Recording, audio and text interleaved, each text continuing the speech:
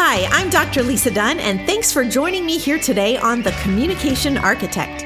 Each week, we'll share content that will empower you to grow your personal leadership capacity through the development of communication competencies that build emotional health and relational resilience.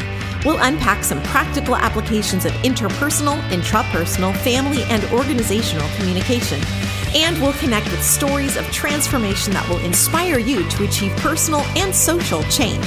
Now, let's build the scaffolding you need to become a communication architect. Hello, everyone, and welcome back. I'm Dr. Lisa Dunn. If you're new to the show, we are in a season of unpacking American education. Be sure to scroll back on my podcast for some tips on breaking free from the system, getting started on the parent-directed journey, some interviews with new and lifelong homeschoolers, and a whole host of research that I hope will equip and inspire you for the road ahead. We've been talking about the 10 toxic traits of the public school environment, and we see these fruits evidenced in the generational beliefs and behaviors of the youngest students. The seeds that have been planted in the public school classroom are now sprouting their tragic fruit across the landscape of an entire generation. This week, as always, I've received lots of fascinating stories on the drama going on in government classrooms. On the public school exit front today, we have a tale of two cities, or two counties in this case, San Diego County, California, and Alachua County, Florida. In California, the governor is constantly pushing for children to have their faces wrapped up all day long, muzzled, unable to fully communicate or express themselves, let alone breathe freely. The people have revolted, but the governor has held his ground. But 2,035 miles away in a county called Alachua, we see the tale of another city with a completely different response. Florida's governor, Ron DeSantis, has been studying, thinking critically, putting his research skills to work for the last 18 months, and he had a rather different mandate for his state. As schools were just about to reopen for fall, he said that he is intent on protecting parents' rights. Can you imagine that in California? Hold up. And that any school that forced students to wear a face covering would be subject to losing its funding. You can't make this stuff up. Chew on that for a minute. Now, wouldn't you think that schools in Alachua County would rejoice when they heard the news of freedom? No, they said, fine, keep our money. We'll draw it from the county instead. We refuse to obey our governor, and we will make our students wear masks, despite what their parents or their governor wants us to do. What? The world system is spiraling out of control with a counter logic that is increasingly difficult to comprehend. If two schools operating in separate districts 2,000 miles apart are both forcing the same mandate, one with the governor's blessing and one against the governor's mandate, the issue is not a physiological one. It's a spiritual one. We are, as Dallas Willard once put it, living in an upside-down world. How did we get here? What thorny, thistly path led us to these specific GPS coordinates? When I was in graduate school at Regent University, my professors did a phenomenal job of exposing us to the deep thinkers and social prophets of the day. One such author of the time was Mel Levine, who was a foremost expert in what was then the youngest generation, millennials. He predicted behaviors coming down the pike because he could tell what patterns of belief and behavior were being ingrained in these kids and how if they didn't turn in a new direction and embrace that neuroplasticity we've talked about before, their own parenting would be negatively affected by these decisions and behaviors. Levine saw that things like mommy and me cultures, constant engagement, the lack of creative outdoor play would foster this kind of groupthink that would make kids want to conform to social norms rather than think for themselves. Sound familiar? In his book, Ready or Not, Here Life Comes, Levine details the struggles of the youngest generations and their lack of accurate knowledge about themselves. He says that cognizance about one's background, strengths, weaknesses, tastes, inclinations, these help chart a course for what he calls the startup years. And children learn these through daily osmosis with direct or indirect teachings of parents and by comparing and contrasting themselves with others. But if a child has been in what Levine calls the victim of brain neglect, this kind of environment where specific needs of the mind were never met, then the child will have significant difficulty moving from adolescence to adulthood. And this is a common challenge we see today in what Postman called perpetual adolescence or the childified adult. This brain neglect comes, as Levine puts it, this brain neglect comes when a child grows up misunderstood or crippled because crucial capabilities were never cultivated during childhood or adolescence. Remember that scaffolding model we talked about a few weeks back? Homeschooling provides an opportunity for mentorship, for apprenticeship, scaffolding, discipleship. We can call our children up to greatness because we've dedicated time with them, intentional training. In the traditional classroom, a child spends 7 hours a day trapped in somebody else's paradigm, somebody else's governance, never allowed to think or act freely outside the walls of the box in which that child is imprisoned. And we wonder why, by age 7, most American boys say they hate school.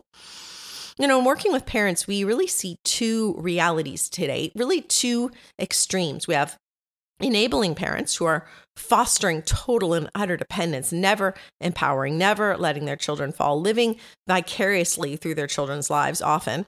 And then we also have this opposite, this increasingly prevalent and painful reality of detached parenting, of misattuned and misattached parents whose love for something else has clearly supplanted their love for being a parent. It's this strange outworking, this dichotomy of modern day authoritarian and laissez-faire parenting, or distal and proximal styles of relating. Let's look at the first one.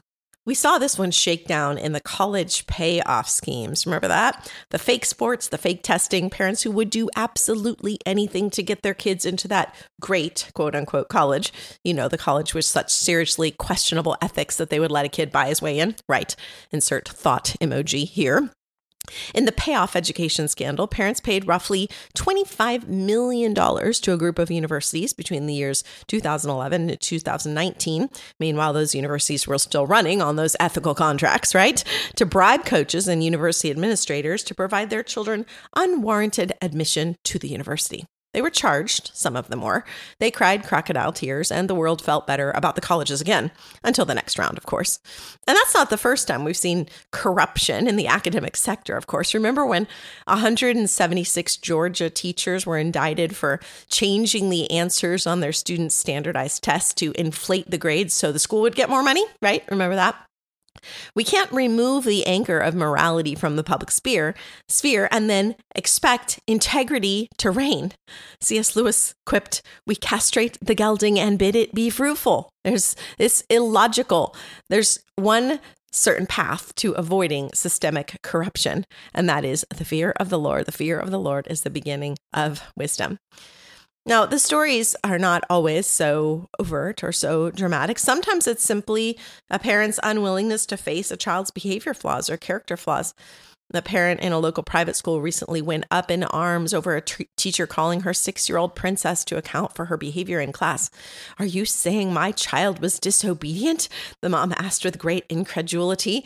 How dare the teacher challenge a parent's princess on her behavior? This art of protecting, of turning a blind eye, of defending crooked character, these measures will play out in unattractive ways in 5 years, 10 years, 20 years. And one of the most sobering realities of working with the next generation is seeing the damage done by passive, permissive leadership.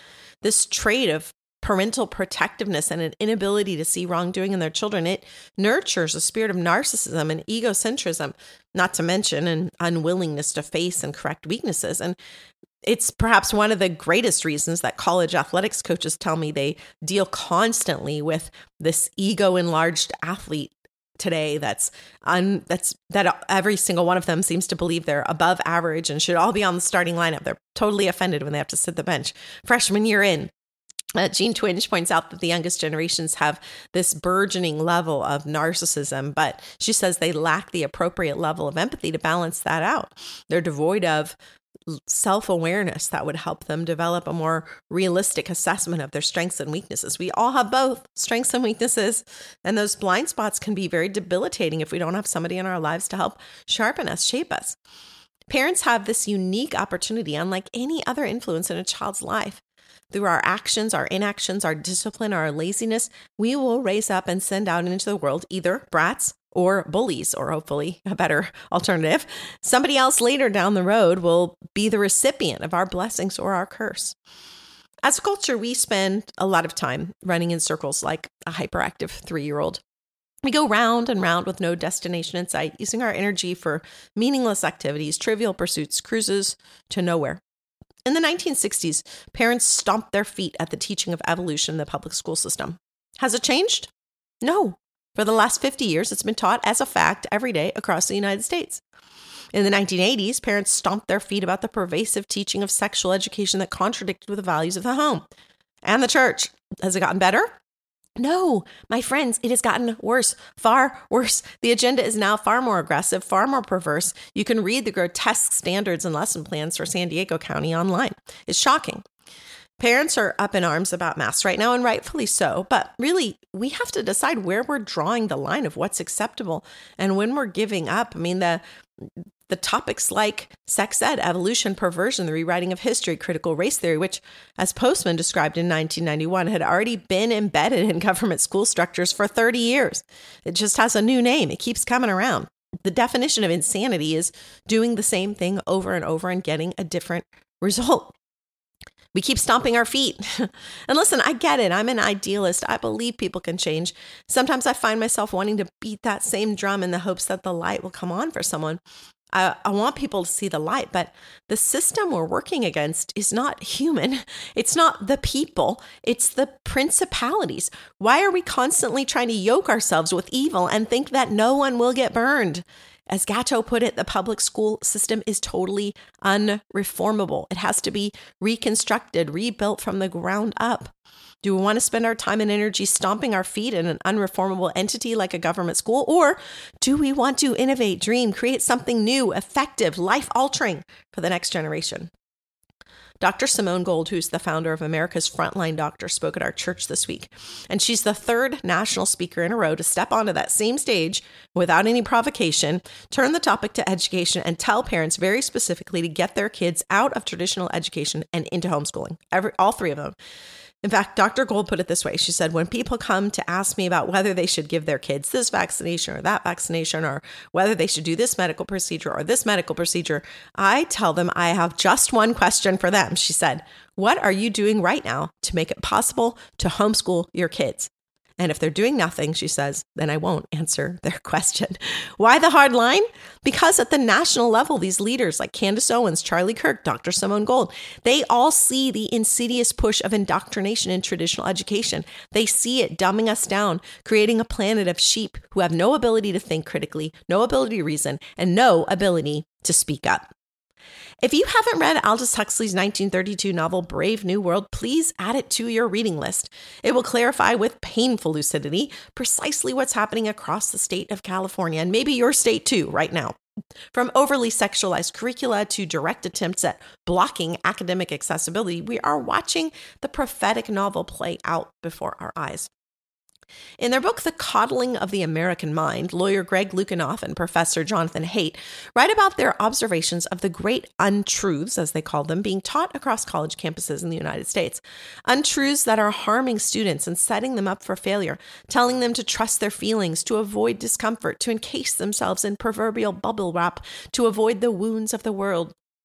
The authors saw this trend happening in classrooms across America where students felt their, quote, mental health would be jeopardized if they were, quote, triggered or, quote, feel unsafe. Discomfort, as they put it, became categorized as a medical response. Students started claiming that they would be unable to function if they had to listen to certain topics, especially topics they, oh no, disagreed with.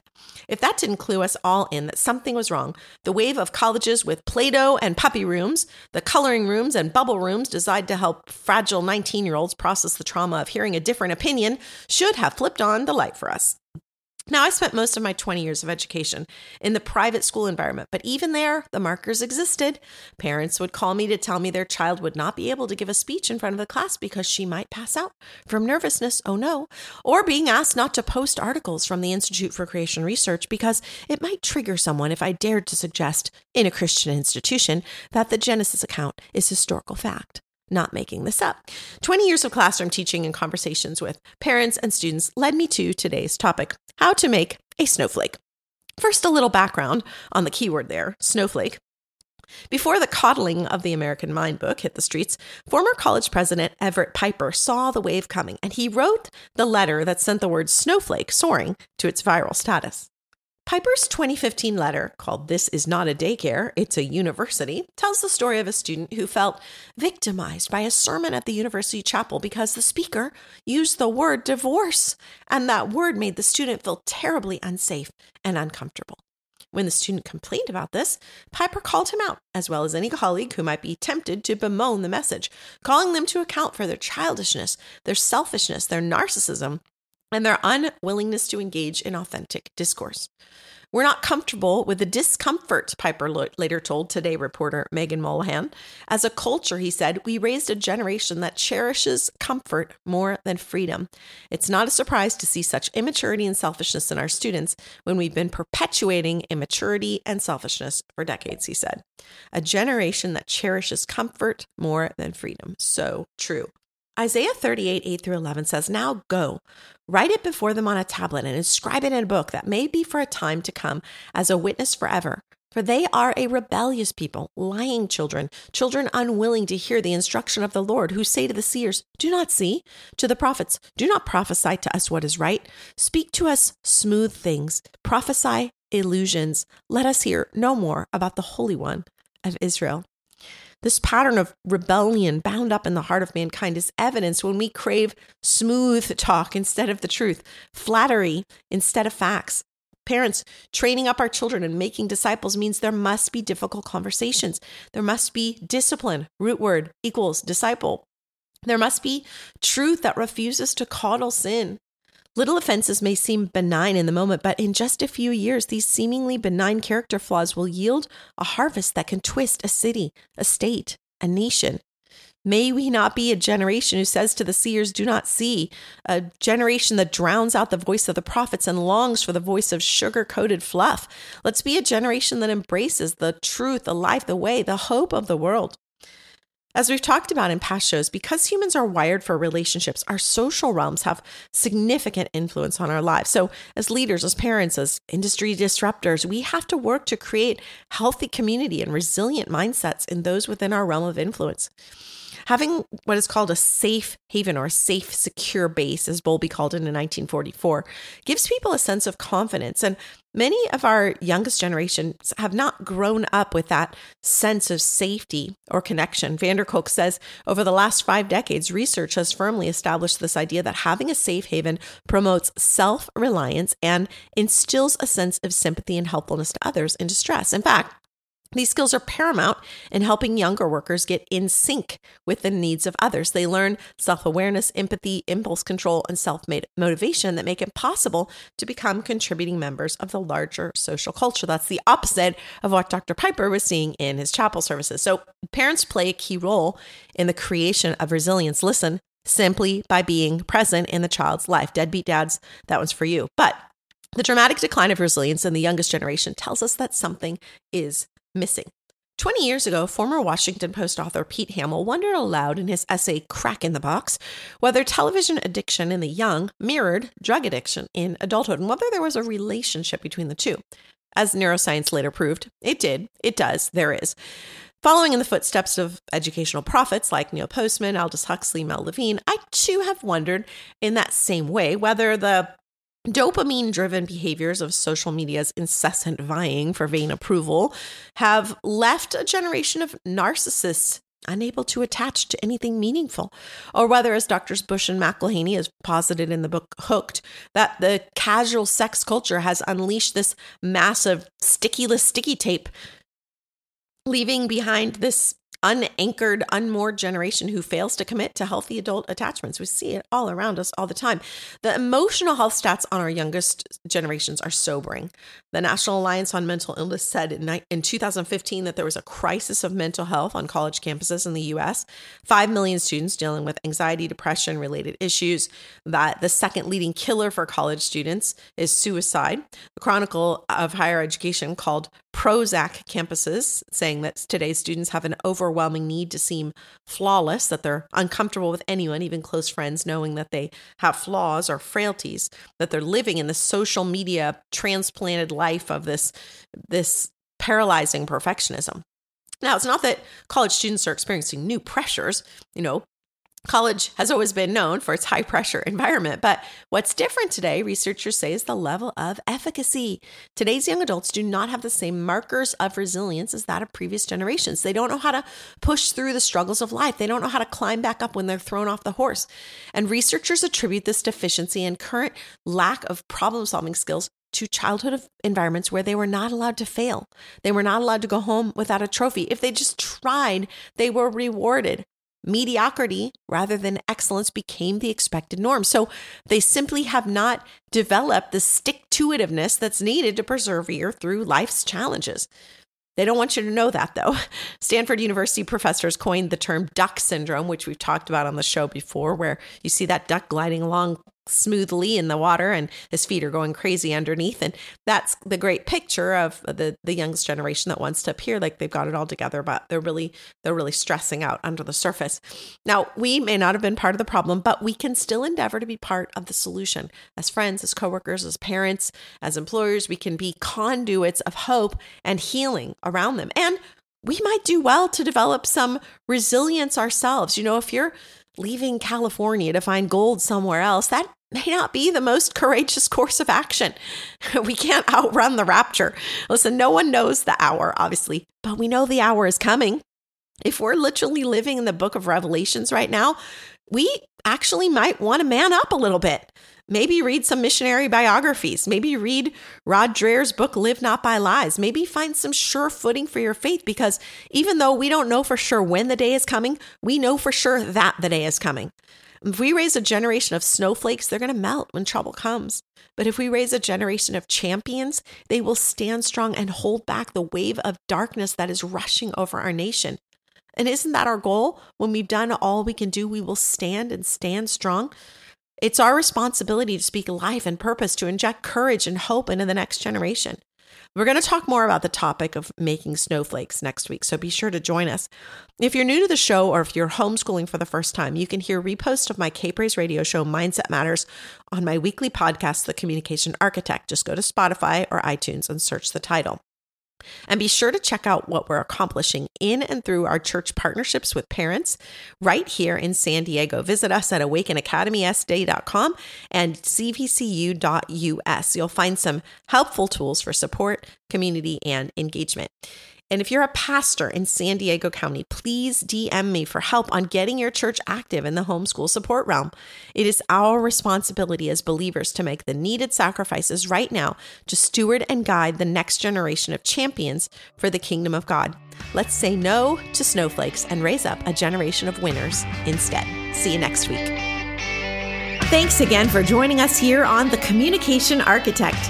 If you have questions about today's episode, or if there are topics you'd like to see us address, send your comments via Instagram to @DrLisaDunn or via email to contact@drlisadunn.com. That's DrLisadunne.com.